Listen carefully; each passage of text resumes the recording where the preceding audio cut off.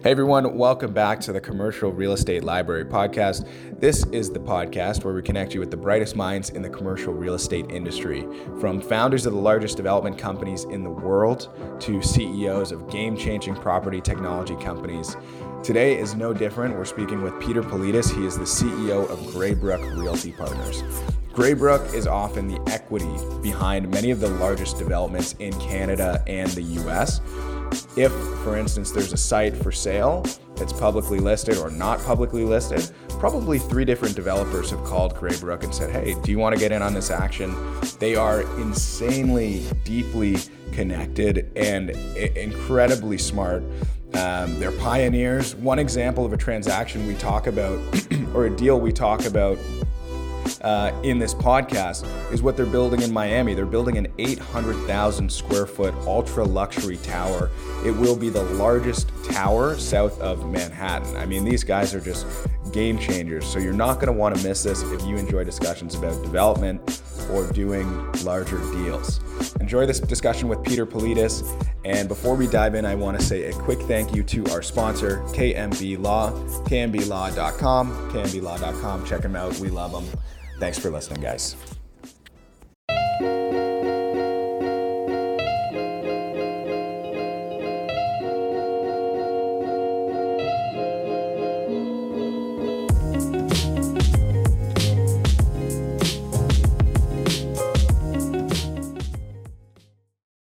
Hey everybody, welcome back to the Commercial Real Estate Library podcast. You know me, Dama Tamanawala, you know Garrett McGillivray, my co-host as always, and joining us today is the CEO and a partner at Greybrook Realty Partners, Peter Politis. Peter, thanks for joining us. My pleasure. How you doing? Good. Fantastic. For those who might not know what Greybrook does, can you share a little bit about the company and kind of the size of your organization? Yeah, I mean, Greybrook's a private equity firm, and we focus on investing in really development-based real estate opportunities. So what that really means is, we're buying typically land, and we're partnering with various development firms to build condos, high-rise, low-rise, townhouses, single-family homes, purpose-built rental. We're essentially creating value and developing. We're not haven't been an organization to kind of buy core income producing stuff to clip a coupon or make a spread off of debt. We're typically more value creation based shop. The business has been around for almost 17, 18 years now. Was one of the founders and started the business.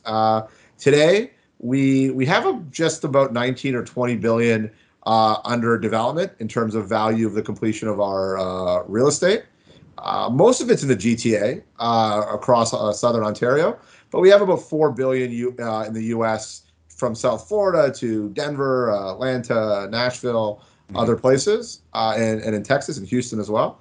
And we have a little bit of a value add business where we kind of buy older apartment buildings, we renovate them, increase the rents, and typically sell them onto a stabilized partner where we have a couple, 2,500 units there, mostly in Montreal, Ottawa, Quebec City, with our partner called Marlin Spring on that. Right. Nice. And so in a lot of these cases, you're saying that do you take projects through the rezoning process, or are you strictly the equity capital that comes into play? Yeah, I mean, our investment thesis is really hands-on. I know everyone says that, and everyone says they're hands-on and their execution and they're on top of it, but I can't stress that we have womb to tomb development experience in-house that can take everything from acquisition, zoning, planning, sales, marketing, financing through to construction. So when we buy something, we're never not only are we not passive equity capital or board level stuff, we're in there day in and day out looking at everything from zoning, making submissions, helping execute these projects, sales, marketing, unit mix, names, financing, womb to tomb. We talk to trades during the tendering process. We do the full development work in partnership with our development partner. It's simply because over the years we've accumulated a lot of knowledge in doing this stuff. We have 15 or 20 of the largest development organizations that are our partners, and over the last 20 years we've done over 90 developments now, right? So I didn't know a lot 20 years ago, right. And I know a heck of a lot more today with a lot more to learn for sure. But I think that our ability to kind of take the best things we've learned from all of our best in class partners and constantly be at the forefront of like thinking about things differently. We really get involved in the execution. Like it's everyone says it, and I just haven't seen a lot of people actually do it, at least not the level that we think you need to do it to be long-term successful in this business. Right. So, by the way, I love that womb to tomb. I actually that was a great idea. So, like, I know that Greybrook is in so many major deals across Toronto. Can you talk about how the process typically works? Is it that a developer finds it and brings you in? Is it that, several developers are calling you at a time about this? How does that really work? Yeah, I mean, a couple of things. We look at stuff with our partners organically have their own deal flow. They're looking at stuff on market, off market, they're bidding on stuff, and we look at stuff with our partners.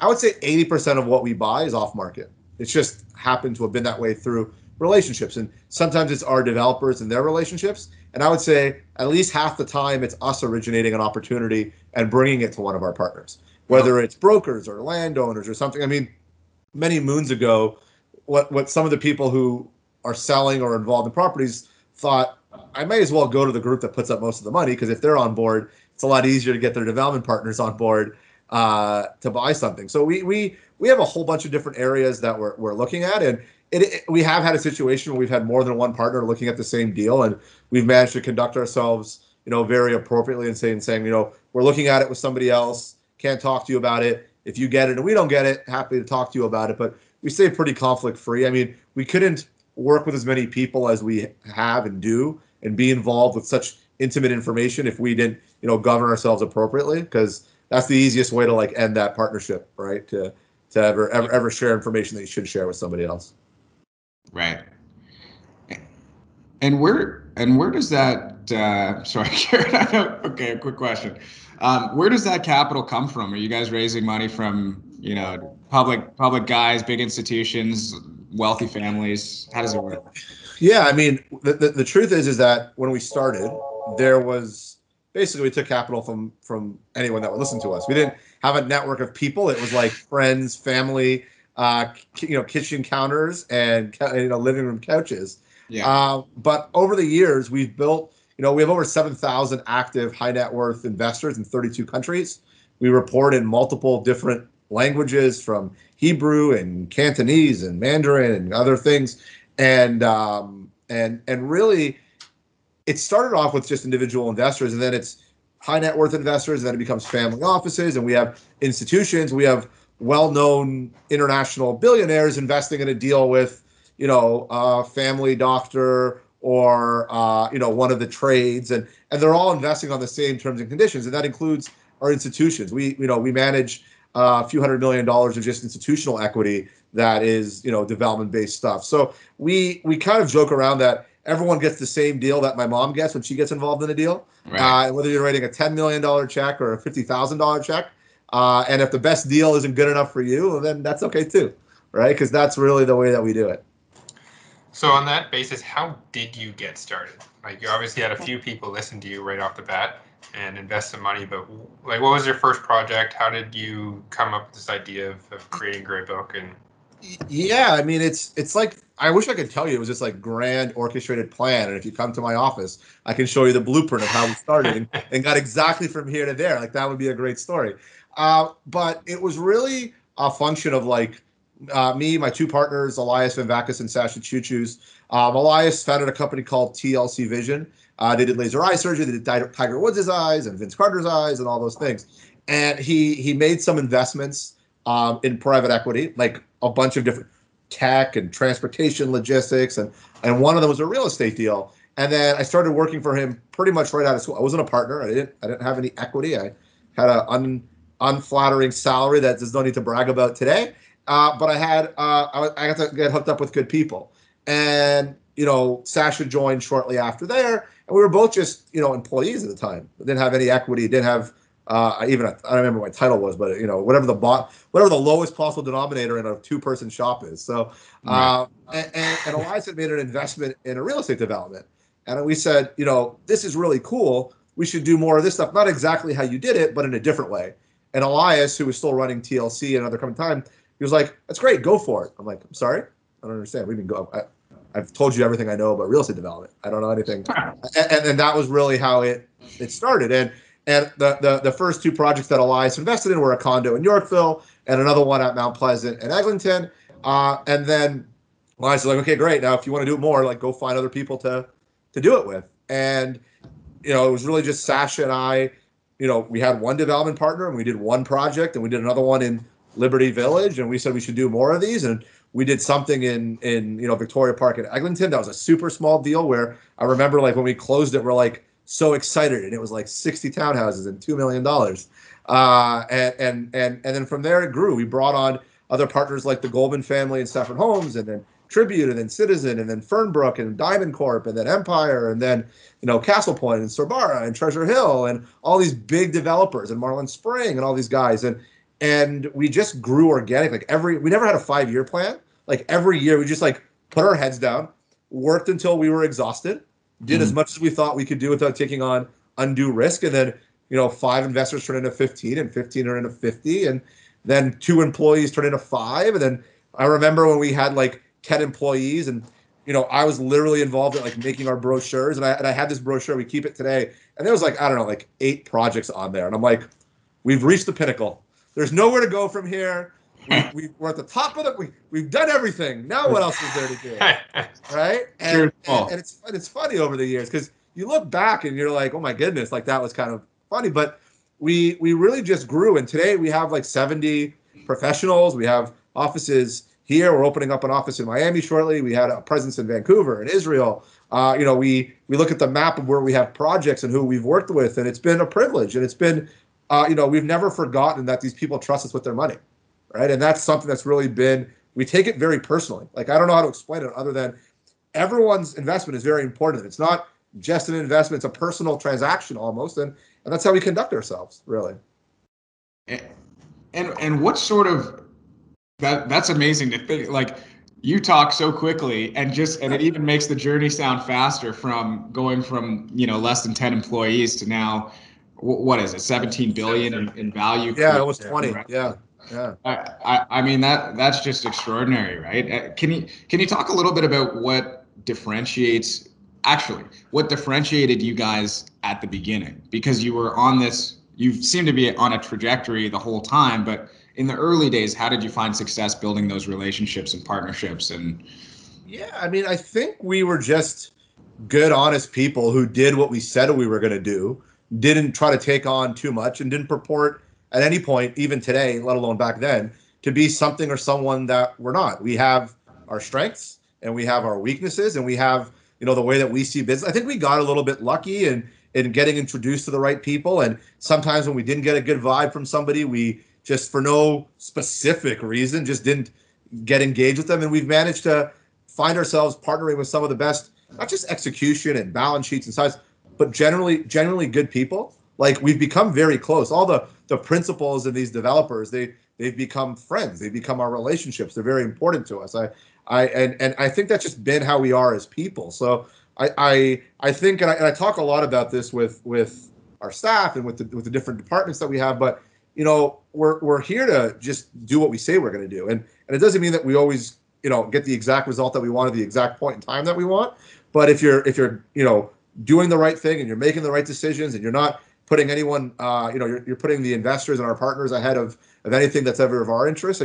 I feel like that's how to be long-term successful, right? And that's what we've been trying to do. And we try to keep that personality. I mean, there's people in our business, right? You guys see it. You're interacting and you're dealing with principals. It's not that we don't have institutions and we don't have public REITs that are our partners, but at the end of the day, they're all people behind all this stuff. And if you treat them appropriately and you're honest with them and you understand what their points of tension can be, you can find a long-term successful partnership. Interesting. Sounds like really good organic growth with which is obviously very hard because a lot of people hit roadblocks or potentially get too greedy or potentially have things happen where they take on too much. And I was speaking to a group of university students, of MBA students from actually the Tel Aviv University, and some guys are like, well, if you lose this opportunity, you don't make that dollar, like, how is that good business? So, I mean, I'm not in it for the last dollar no matter what. It's just not my personality and not how we think. But when I try to, like, if I really want that person to see it my way and I really want to put it in their terms, I'm like, how about this? How about being long-term greedy instead of short-term greedy? Because there's way more money to be made in long-term greedy than short-term greedy. Right. If I had to put it in a way for you to understand why it's worth giving up a dollar, and that is why. Because if you want to look at it that way, then go be long-term greedy and go be in this business for 15, 20, 50 years and go be successful for 36 months and tell me who's going to be ahead. Right? Yeah. I love it. Clip it. If we had a moderator, this one you tell the moderator, hey, clip it, clip that section. We'll put that in the promo. Can you tell us, Peter, about the because we'll get into what you're doing now in a second, but can you tell us about maybe a story or a moment when you thought, wow, we've just graduated? You know, we've just hit into the stratosphere, the next level. Maybe a little bit forward from when you had the brochure. Yeah, I mean, it's weird because I don't actually ever think I've had that, like, we've arrived moment. It was funny. I used to joke with Sasha a lot. I'm like, you know, I used to wear a really fancy suit 15 years ago or 20 years ago, and that used to be a meaningful percentage of your net worth, that fancy suit, right? So you always thought to yourself, you always like thought of yourself as like, I'm going to be wearing this nice suit. And by the way, I joke with him because he wears a suit all the time, and I wore a suit to the office one day for the first time in like 15 years, and someone was like, did somebody pass? Something bad happened? And I'm like, no. Like literally, like 3 people are like, I'm sorry, do you need a hug? I'm like, I'm okay. I'm fine. Nobody passed away. But I just think that, like, it's just been so natural to, like, we haven't had one day where we didn't have this investor and then institutional investor gave us $100 million and it changed our lives. Like, we didn't have that. Like, it was literally, I wish it was like this, like, thing where it was like hard, easy, and then everything's easy. It's almost like we've always just built like one step at a time, one brick at a time, one project at a time. And, you know, I think that we're probably more guilty. And I talk about this a lot with our staff. We're so busy that we don't celebrate our accomplishments enough. Like, it's like, oh, we got, and then it's like, you're already on to the next. Right. And I think it's something that you just need to, for everyone to, like, sit there and celebrate a little bit. So I think we've been a bit guilty of not doing that, but I don't have this, like, and now it's all different moment, really. I'm at my desk till 2 a.m, 15 or 20 years later still. Is that there's the same moment. So. Yeah. So I guess just to switch gears a bit and focus on some of the things that you're working on now. Obviously you're based out of the GTA, but why have you focused a lot of your strategy on areas such as like South Florida in the United States? Yeah, so it's all kind of like the same story of the business. When we started in the business, we did condos. We bought a piece of condo, we developed the condo. We thought, well, what if the condo market slows down? We should get involved in the single family or ground related housing. Okay, let's do some of that. And then we said, well, you don't always have to build the stuff. You can buy land and just approve it and sell it. And then, well, there's a whole GTA, and then there's, you know, the greater Golden Horseshoe area, and like, as you look for like ways to like expand and diversify your risk and your exposure, and, you know, we try to build portfolios for our investors that are like super diversified across product type and risk. You know, the next thing to do was look down south. I was born in Toronto. I lived here till grade 3. I was born in Markham, and then I moved down to Florida, and I stayed there through high school. So Florida was like really where I grew up. I knew the market. Now, that's not why we went down there. We went down there originally because we were condo guys. What did we start with? And there's only a few markets in the U.S. where they have condos. It's like New York, South Florida, San Francisco, and like the rest is like pretty scattered in terms of like real condo volume.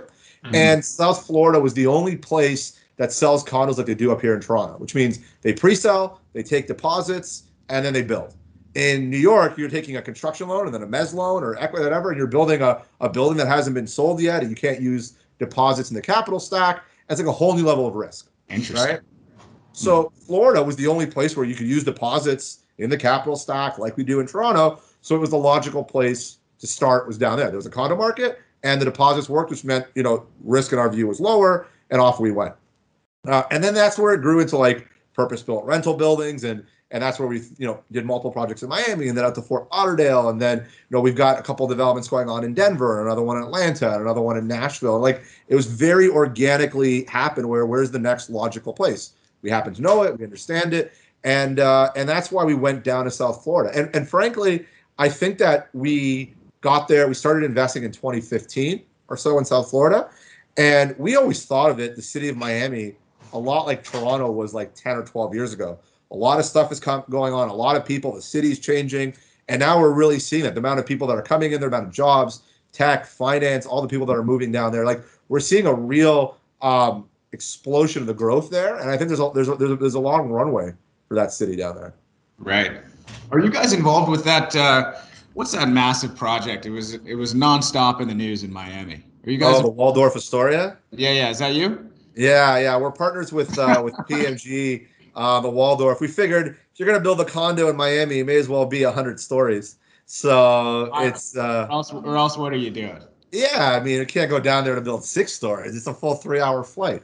But it's actually the tallest building south of Manhattan. When we bought it, Waldorf wasn't associated. We bought it. We thought we're gonna make a real design, build a really tall building, and then kind of the market was slow for a little bit. And us and our partner thought, I think it would make sense to bring in a brand. And then we did this amazing thing where we went and met all the brands. We met the Four Seasons, and we met Waldorf, and we met Mandarin, and we met Rosewood, and we went around the country and saw different, not just the country, like the world, really. We went to the opening of the Bangkok Waldorf, which that's a good story that I can tell offline. We were there for 36 hours, not a horrible time. And then we went to Amsterdam and checked that. And we met all these operators. At the end of the day, we settled on Waldorf. It's like the oldest 5-star brand in the world. It's got a global following, and we just got really excited. And it's owned by Hilton, which many people don't even know that Waldorf is owned by the parent company, Hilton. So having like a giant public company that's also your partner is not the worst thing, right? So we launched sales. We have an in-house sales team, and we partnered with the Eklund Gomes team, which I don't know if some of you guys ever seen $1 Million Listing New York or LA, but Frederick Eklund is one of the co-listing brokers on it, and it's been great. We've been working on it and plowing through a lot of units and sales, so we're excited. We're hoping to break ground Q1 of next year. That's amazing. So on that topic, because given the fact that building itself is a bit ultra luxury, I would say, you also have another project that's currently in Toronto, 138 Yorkville. What is your vision of creating these types of, I guess it's not even just upper class, it's more of like elite class condominiums, like one step even higher? Yeah, I mean, sorry to interrupt, Peter. For those who don't know, what were you? It's how many stories and how many total units? So the Waldorf is 100 stories. Our actually residences start on floor like 41, because the first bit of it is the hotel and other amenity areas. And we kind of like to joke that our residential starts where pretty much every other building in Miami ends, and it goes all the way up through 100. And if you're afraid of heights, it's for sure not for you. But if you want to see, Puerto Rico and Cuba and Bahamas and half of Florida, it's pretty awesome. It's pretty awesome. That's amazing. So I always make the joke on here. Okay, go to graybrook.com/CRE library and get a discounted condo or something like that. Yeah. We need to actually set that up. That's right. But what I wanted to know was the Yorkville one that Garrett mentioned. I think that has some pretty interesting statistics for total floors versus the total units too, right? Shows how kind of luxury they are. Yeah, I mean, I think that like we do a broad range of things, right? Like it's kind of like our portfolio diversification. The person who's going to buy a $10 or $15 million condo in Yorkville is not the person who's buying a townhouse in Shelburne, Ontario, or in Fergus, or in Cambridge, or we have estate homes that we're partnered with Treasure Hill in Kleinburg that are $3, $4, $5 million houses, right? So you can have diversification in a geography amongst product type, duration, and all that stuff. So 138 Yorkville, which is a project we've been involved with a long time, technically it's 29 or 30 stories, but it's 70 units, right? Probably somewhere between 60 and 70 units. And I think there's a lot of people, and it's not to talk bad about other projects or even good about other projects, we think that it's hard to deliver a luxury building in Toronto. It's not easy. Planning takes many years. People have to plan for it from the beginning. You have to have the right area, floor plates, ability to do so, services. Like, it's hard to have all the ingredients. And we just thought that the one property that we have at the corner of Yorkville and Avenue Road allowed for all this stuff to be put together. So our ceiling heights, like, you know, the up until floor 25, our slab to slab ceiling heights are 12 and a half feet, which means that we can have 11-foot clear ceilings with no bulkheads in the entire unit, and then vaulting up to 12 or 12 and a half. The top 4 floors are 14 and a half foot ceiling, slab to slab. So you can have 13 and 14 foot clear ceilings. Outdoor spaces, we have 2, 4, and 4 meter trees built into our terraces that have outdoor summer kitchens. When you're walking in from the inside of the building to the outside of your terrace, it's like a flat surface. There's no ledge to step over. Nice. The smallest unit right now is designed to be about, I think it was 2,400 square feet is the smallest unit in the building, not just private elevators and services. So these are things that obviously having a Yorkville address helps, right? And having a building that's boutique enough to be luxury, but big enough to provide the services where your maintenance fees aren't, egregious relative to market. Like, it's hard. We have a lot of properties in Yorkville. We own the corner of Yonge and Schollard, one Schollard in partnership with Citizen. And that's not the same building as 138 Yorkville. We own 101 Yorkville that we're redeveloping with First Capital. We own the northwest corner of Avenue in Davenport and another luxury building in Davenport and Bedford. Like, you can't do all these things at certain points with every building. And if you find the right building and you think far enough ahead in terms of what you're planning and what you're doing and parking ratios, we're designing an underground parking garage that has private car vaults. Why do you need a car vault? Because people who have very expensive cars, turns out you can't get insurance that you want for that car in a regular open parking garage. So it's got to be climate controlled, and it's got to have heat sensors and all these different things. So if you want to put the whole offering, you need to pay to do all that, but it's got to do it in the right area, because the price that we're going to ask is going to be, somewhere around $3,500 a foot. And people think, oh my God, you're crazy. You're just trying to if I'm delivering this product, that's what it costs to make it and to deliver it is at a different level that no one's ever seen. So if you're going to do it, you got to do it at the right place. And we think us and our partner in First Capital there, I think we're going to deliver something that's really exciting. And, condos probably are going to start somewhere north of $6 million or $7 million. So, there's not a studio on the 3rd floor that you can buy at 400 square feet, right? That's amazing.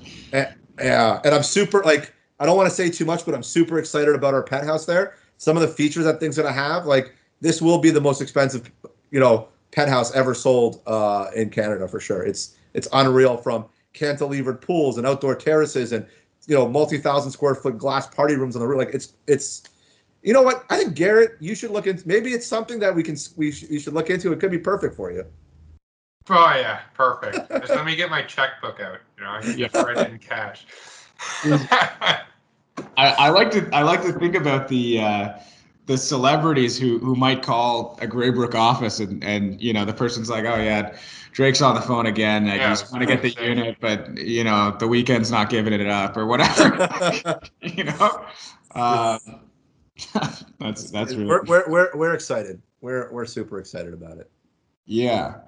This might be too broad a question now, because it sounds like you have a bunch of maybe different buckets of capital and you guys are incredibly diversified, but is there a set of criteria that you use to make that invest, not invest decision? And what might those be? Yeah, I mean, it's so hard, because buying a piece of property that is in Curtis, Ontario, that is 5 years away from draft plan approval, and then buying, I use our property at Yonge and Schollard, it's under an 8,000 square foot floor plate where we're building, and we're approved now for 43 stories. Wow. It's a world of difference. The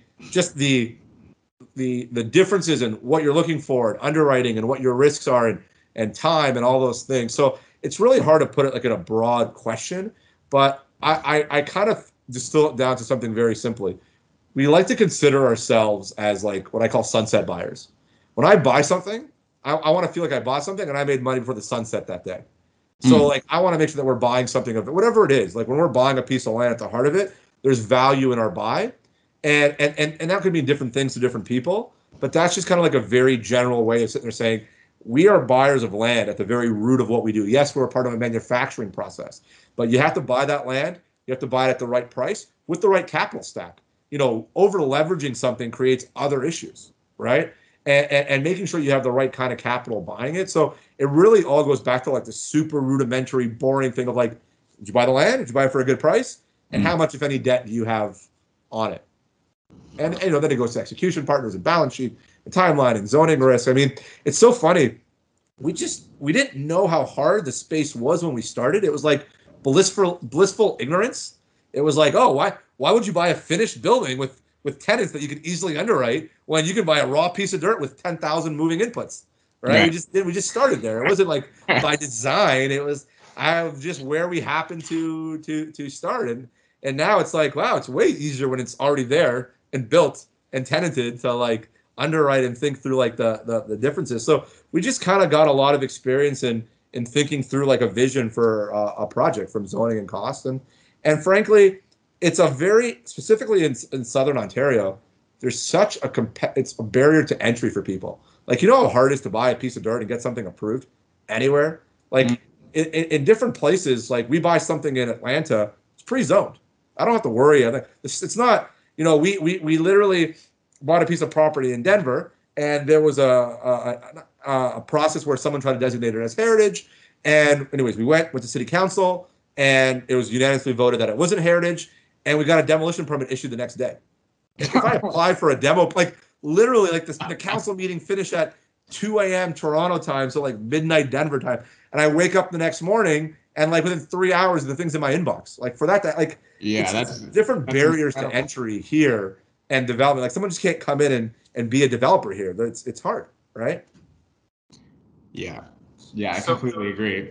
There would be protesters out front of the building the next morning in Toronto. Yeah, wow. They had like foreign. They were like, we can't designate it heritage. The property owner doesn't want it to, and they have rights, and we should protect their rights. And I'm like, can you all move to Toronto? Like, are you available to come in and have some of those? None of that matters. It's it's a different range here. So we've gotten used to working in here, and frankly, I probably wouldn't change. It'd be great if the planning process was a little more detailed and timeline was a little more linear. But somebody asked me one time at the Land and Dev conference, like, what would you change? And I'm like, are you asking me as Peter, the principal and owner of a private equity real estate firm, or like Peter, the Torontonian human? Because as a Torontonian human, there's lots of things I'd want to change to get people houses and do the right things.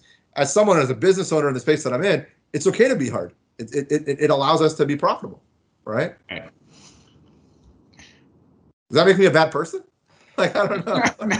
No, it makes sense, and you can hold both those opinions as well. So, yeah. So, and sorry, Garrett, go ahead.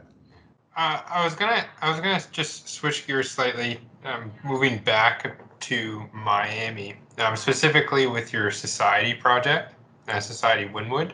I believe that has a co-living element to it. So I wanted to ask sort of what your thoughts are on co-living as sort of a potential branch out of apartments in the future. Yeah, I'm glad you guys asked, because I think there is like a general thought that people understand what co-living is. Co-living is like, I'm building a co-living apartment, and it's some version of living in like a dorm with super small suites, and everyone's jammed in there, and it's either cheap and cheerful. And it's not people do it for cost, but it's not the living experience. And it's like everyone wants to get out of there as fast as possible. Like that's mostly what these like jam co-living buildings have been. We see it as something totally different. Typically, like 20 to 35% of our building is like rent by bedroom. But we have, the rest of the building is traditional junior ones, 1, 2, 3 studio, whatever, moving on. And that's because all we're allowed to do, and it's easier to do in the US particularly than it is here, is we create these heavily amenitized buildings. Like we have a building in Wynwood, like you said, in Los Olos that's now leasing. And that building in Toronto would probably have 7,000 or 8,000 square feet of amenity space, like general same size.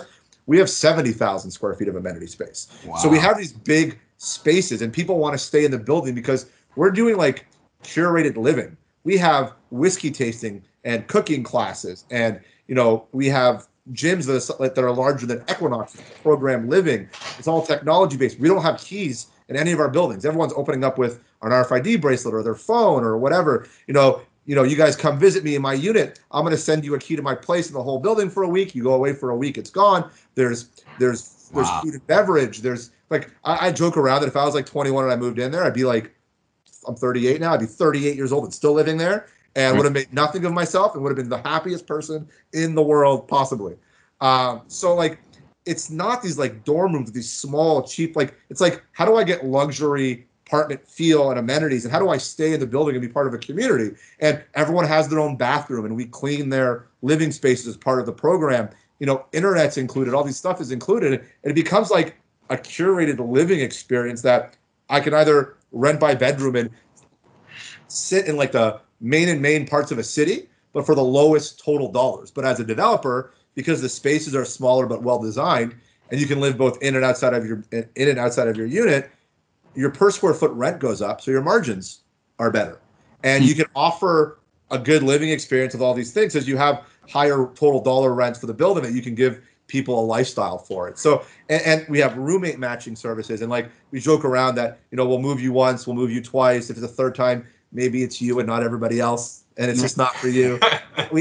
We haven't had a lot of those issues, and at the end of the day, like, we kind of had a joke when we started, that kind of became like an internal tagline, that we cure loneliness. Like, if you sit there and you're moving around from city to city, and you don't know people, or you're coming into a new place or a new job or new parts of your life, like, we thought it was going to be like younger millennial people. The people that live there is like such a broad range of stuff, because you can live there renting a 3-bedroom, you can live there renting a bedroom, you can sit there with a significant other. We got people who move up in the building together, they get a new job or a better job or a raise. Like, there's all these things, that it becomes a community. And then we have societies in South Florida, and we have societies in Denver and Atlanta and other places, and we have people moving from place to place saying, I want to live in this kind of curated lifestyle. So we think of co-living as totally different than, how do I make these small, cheap, rent, by bedroom stuff, and try to make it a place where you'd want to go. We have such open areas. We have like charity events, Battle of the Bands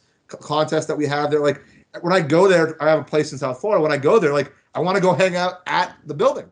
I bring my wife. I'm like, there's a charity event going on. We have movie nights and like, by the pool deck. Like, it's like this whole experience that we live in, and we think it's for a bang for your buck. No one can get in cheaper in terms of total dollars, because rent by bedroom total dollars is the cheapest. But you're not sitting there being treated as an inferior renter by getting a worse product. You're getting the great product. You might have a smaller space, or you might stay in the building and eventually have a bigger space. And you're saying that the bottom line is better, even with the increased amount of amenity space? Like, obviously the per bedroom amount is probably higher, but then you have 10 times the amenity room. Yeah, I mean, I think in the U.S. they typically have a little bit bigger amenities, but our amenities are 50 to 80, 50, 80, 100% bigger than normal. But you also, it's how you design the amenity space. Like, where is it, and how does it flow, and where it goes. So if I'm renting by the bedroom, if a market rent is $3.50 a square foot, I can get $4 and $4.50 and $5 a square foot for a rent by bedroom, right? Mm-hmm. So when you look at my blended costs, it really doesn't cost as a percentage of NOI any different than a regular building. I might have a higher per square foot rent, but empirically our buildings have leased faster, because where else can you go for $1,300 and get your own place and your own bathroom and live in a beautiful building? Like, the answer is, there is no other option unless you want to go to a different part of the city or a much older product or somewhere away. So we offer a product that's not out there. It draws a lot of people, and the building itself ends up having like a community and a vibe and a personality, and people talk, and our retention rates show it. Our ability to drive rents show it. And when we started, it was hard. Like, telling a bank we're going to do co-living, it was a construction loan. They were like, "Oh, you're one of those." No. I thought we could trust you, Peter. Yeah, I'm like, did I grow another head? Like, I don't know. Why are you looking at me like that? And obviously it helps when the whole building's not co-living. But now that we've proved out the concept in many different locations, like, I think we're really excited, and I really think that it's something that is filling such a big gap. Like, in the U.S., so much of what is built is like large format units, large 1-bedrooms, large 2-bedrooms, large 3. Okay, great. But as rent inflates, who do you think can afford $5,000 a month? Like, how much of the population do you think can afford $5,000 a month, $3,000 a month, even $2,500 a month in some cases? And then where does that go 5 years from now? And how do you drive your rents and how do you grow you're running out of people, right? Mm-hmm. And I think that's been our focus is smaller. We take like the Toronto, people don't realize how advanced Toronto is in condo design. Like the ability for us in 640 square feet to do like 2-bedroom, 2-bath, wide, shallow units that are very livable. Like we have 1,000 square foot 1-bedrooms in Atlanta, right? I remember we did a development in 2007 and our architects and our development partners designed a unit that was 780 square feet, 2 bedrooms, 2 baths. And we're like, we are the smartest people in the world. We got 2 bedrooms and 2 bathrooms and 780 square feet. We are the smartest people in the world. And we take those efficiencies and we actually have lines in our buildings that our U.S. partner called Property Markets Group called the Toronto Twos. Basically, there's like these intelligent designed 2-bedroom units that we either rent as 2-bedroom or rent by bedroom as well. And really, it's driving bottom line because I can get the same total dollars for smaller spaces and people are willing to pay it. Wow. Do you see any opportunity for co-living in the GTA? Everyone always asks me that, and I think like the traditional, like there are people doing the traditional co-living that's not like a dorm, but like a little less focused on luxury. Land is so expensive, and we have so many restrictive building policies that it's so hard for someone to make sense of 50,000 square feet of amenity space when you can only have 70,000 and you can't get any more density and it's so expensive and build form is so complicated and all that stuff. Where I'm not saying that it's impossible for people to do, but if we wanted, I don't think that we can deliver the same living experience for the same value that over the long term people are going to really love. Like there's a place in the market for cheap, smaller co-living stuff because people just need cheap living. Like that's just not what we've built today, and it's not something that I think the Society brand is not something that we can replicate down there up here because of those reasons. Could it work up here? It already does. People need it, like affordable housing. Like it's not something that we've done yet, but you know they need it. Like we're going there, with or without us wanting to. With us not being able to replicate that, it does sound like the ideal place to live, right? It sounds like you might never leave the building. Not like for years, you know, you want to party, you're going down to the kitchen, well, especially in these times, right? True. But so Peter, if we can't have Society up here, what sort of big changes do you think we will see in Canada? And we'll expand outside the GTA, but in Canada over the next 5 years. I mean, it's interesting because a lot of Canada is driven by like 3 markets, right? Like you have like Vancouver and the greater Vancouver area, you have Montreal, and you have Toronto. Like they're all kind of their own living, breathing organisms. When someone talks about Canada's national housing price average, like it's almost like irrelevant. It's like saying like the average weight of a human. Like I don't even know what that means. Like I don't know what it not like. Right. Doesn't like are you 9 feet tall? Are you 3 feet tall? Are you 8? Are you like whatever? Right? So that to me is like such a tough thing to say in Canada. I mean, I think every market is going through like their own different things right now. Like Montreal, we're in there in the value add space, and people are seeing so much relative affordability in real estate in Montreal that money that was coming into Canada that was going predominantly in Toronto and in Vancouver, more so than ever, is going into Montreal because of the value. You're seeing a whole bunch of institutional players that never would play in that space that are now going to like Montreal as an example.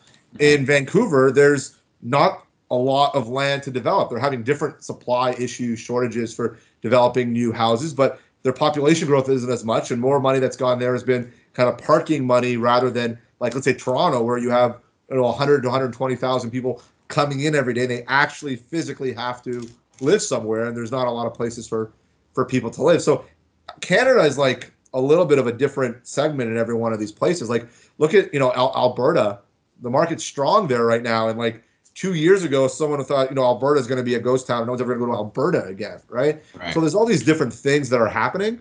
And in Toronto, the inclusionary zoning that's coming in, whether, right now is scheduled for January 1 of this year, is like, I think it's a game changer for condos, and it's not going to make it cheaper. It's kind of make it more expensive. It's going to make projects less financially profitable.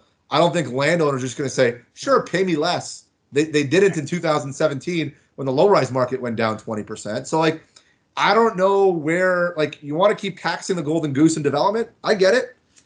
Okay, but at some point, you're like, literally, if you set out to try to make housing more expensive, I'm going to create policy for the next 10 years, housing will be more expensive. You could have orchestrated what the city did, right? And not with bad intentions. There's things that policymakers and city don't necessarily always understand the cause and effect, and they don't always understand who to believe or who to talk to about what's real and what's not in that case, right? It's a complicated problem to solve, and there's no light. Fixed it, turn the switch on. We're good. It's complicated. Right. I think, by the way, for our audience who might not know, we're seeing a similar trend here. We filmed an episode with Center Court with Andrew Hoffman and Bader El Khatib. They were not a fan of inclusionary zoning either. But for our audience who might not know, so inclusionary zoning, the City of Toronto proposed. It seemed initially like something that could provide a little bit more certainty on what your future development is going to look like, right? So that is that kind of, am I going down the right? Inclusionary zoning is basically the city will force every condominium development within certain parameters of transit, other things, to do somewhere between 3 and upwards of 20% affordable housing. Right. And you have no ability to appeal that to LPAT or other bodies. So like, they're just going to tell you what it is. Yeah. And that's complicated. Yeah. And again, it's something that initially came out with probably good intentions, but is just going to result in higher prices for the end consumer. Or a lack of supply. Altus came out with something, and it was like good in its simplicity because it got the point across, which was like, okay, at 5% affordable housing, a regular pro forma goes from here to here, and at 10%, it's no longer profitable, and at 20%, it's like even less profitable. Oh my God! Well, who's going to build anything then? No one's going to build. So like, if I have to be able to pay for the cost of affordable housing. So I'm just gonna have to charge more, or I can't even build it if I wanted to, unless I'm just in the hobby of losing tens or hundreds of millions of dollars building stuff, because that sounds like fun, but it's a lot of work to just sit there and lose money all the time. So it's just, I don't know where it goes, right? And it's complicated. In terms of practicality, so January 1, this takes effect. If you own land or if you are a developer, what are you doing right now to ensure you're less affected by that? Listen, a couple things. If you get your application in by before Jan 1, 2022, you're grandfathered. I can tell you, I'm speaking to some landowners, and I'm like, guys, I know you're talking to me because I want to buy your property. Don't sell me your property. Sell your property to somebody, because literally it's impossible for someone to pay you the same amount of money on January 1 that it is now. In fact, it's not even Jan 1. So they got to get their application in by Jan 1. You better sell it now. This is like a broker, like public service announcement. Sell your land now if you want to get maximum value, because I don't even know if we can buy, like we're trying to buy 4 or 5 other condo sites this year to get our application and be whatever. Right. I don't know how Jan 1, I pick my head up from my pillow after, on New Year's Day. How do I buy a condo property right now? I don't actually know how we can underwrite it. If we assume worst case scenario, someone's gonna have to start giving me their land. Just take it. You can have it. Okay, thanks. Okay, now maybe it works. It's complicated. So I don't think we're buyers. As somebody who buys $500 to $800 million of development land in the GTA a year, I don't actually know how we buy condo land under the current rules. And maybe there'll be more guidance and more nuances that we understand, make it more palatable. As it is today, I don't know how I buy something that I can't have an application before the end of the year. You're gonna hear all the brokers here. You heard it here. Now is the time. You have to sell. But it actually is. Yeah. This is not a drill. This is an actual emergency. It's not a test of the emergency broadcast system. Yeah. And then you go, and capital gains is going to increase. And they're like, that's too much now. Now that's too much. Yeah. Just take my land. Just take it. I don't even want it anymore. You can have it. I guess this is a project that you are particularly interested in and have a lot of passion for, but I want to ask you about sort of Delos Living and sort of that wellness certification. Sort of what is that, and how are you guys involved? Yeah, I mean, I think Delos Living is essentially, you can think about it kind of like LEED certification in the sense of like that are environmentally friendly buildings, but these are well certification for buildings. It involves clean air, lighting, water, other things that go into a building. I mean, it's obviously so top of mind with what's going on with COVID across the world, but thinking about how we can live in healthier buildings is something that we think is really important. And I think given where we're at now in the world going forward, it's something that everyone I think is going to want to ask about. I think it's going to be important in offices. I think it's going to be important in buildings. I think it's going to be important in residences, condos. Like people ask questions now, like whose air am I breathing? Right? What am I doing? Where's this water coming from? How is all this affected? And Delos is a U.S. company that we've made an investment in, and we're their partner across all of Canada. We're their exclusive partner but for us, it's the next evolution of what people should expect out of where they live and where they work. And recently, Scotiabank announced that they're well certifying Scotiabank Arena. So that goes with air filtration and lights and water. Different. Yankee Stadium is doing it. Like all these different things. And I don't. There's a bunch in Toronto, like huge organizations that you guys would know. I don't know if I'm allowed to say them or not yet. So I'm not going to put my foot in my mouth because my partner Sasha has been leading the Delos initiative with Brendan Crombie and our president there. So I want to be careful with what I say. But what we're doing here is effectively creating a standard for why we think we should be living and working in these healthy buildings. And it's a certification that we're working with from retailers to offices to residential people. And I think it's something that we're really passionate about. And I think it's important to create that standard for everybody to exist in. Wow. Yeah. And especially relevant in today's current environment. Who's air am I breathing? I've never asked that question actually, but maybe now. Well, it's interesting now, right? Like, and that's the kind of things that when people are building new offices or or we're selling something in the Waldorf or selling something at 138 or even in regular places, to know that there's air purification and there's different things. And this is not us creating the standard. Like Delos has a partnership with the Cleveland and Mayo Clinic, like the international standard around the world. I wish I could tell you that Peter in his laboratory with Sasha and Elias right, we made this up. Like that's just not what it is. It's We're bringing this to the forefront, and now that people hear it, you'll be surprised how many times you see the well certified sticker and logo, and you're going to hear it more and more around, because I think it's the next wave of what people expect out of their living environments and working environments. Excellent. Last two questions. These you can give very short answers for, even maybe a 2-word answer. Where is a new area where you see a lot of growth in terms of geography in Canada? We have been investing, even not that we haven't for a long time, but heavier in what I'll call periphery GTA markets: Shelburne, Erin, Caledonia, Fergus, other places. Like there are some subset of people that want houses and don't want to live in high density, and they can't insert unattainable price here for wherever it is. And that is somewhere that we've seen these communities where people are moving out of Brampton, they're moving out of Mississauga, they're moving out of, and they're moving out to these more periphery areas.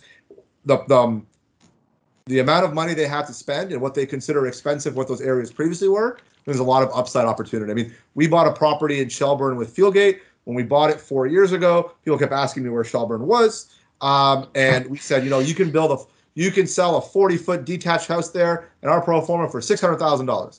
And now we're selling 36-foot, units for $1.1 or $1.2 million, right? Because for $1.1 million in Richmond Hill, you can get 84% of my townhouse, right? They're just functional. So I think in Canada, that's something that we're focusing on. Whether it's Peterborough and like there's opportunities out there, and like the more periphery markets that people generally think are the sexiest places to invest. Okay. And then Garrett, why don't you ask the last question, the $1 million question? Yeah, so if you personally, this is you as the human, not as the private equity fund president, personally had $1 million in cash, where would you invest it? Sure. I can tell you where I do invest it. It's really in land at the end of the day, right? Like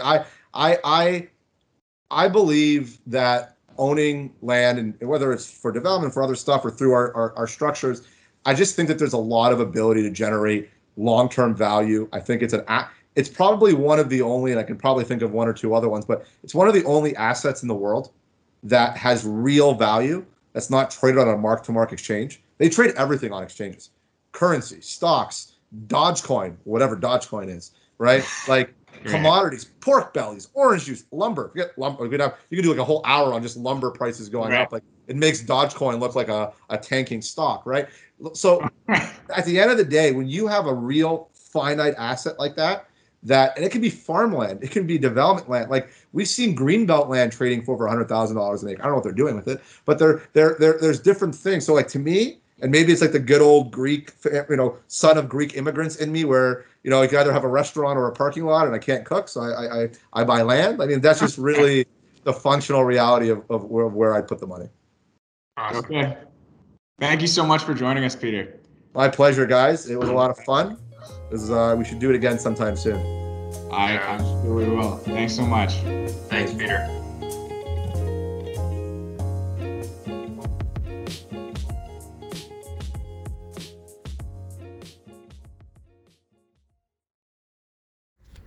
Hey, thanks so much for listening. This is the end of the podcast.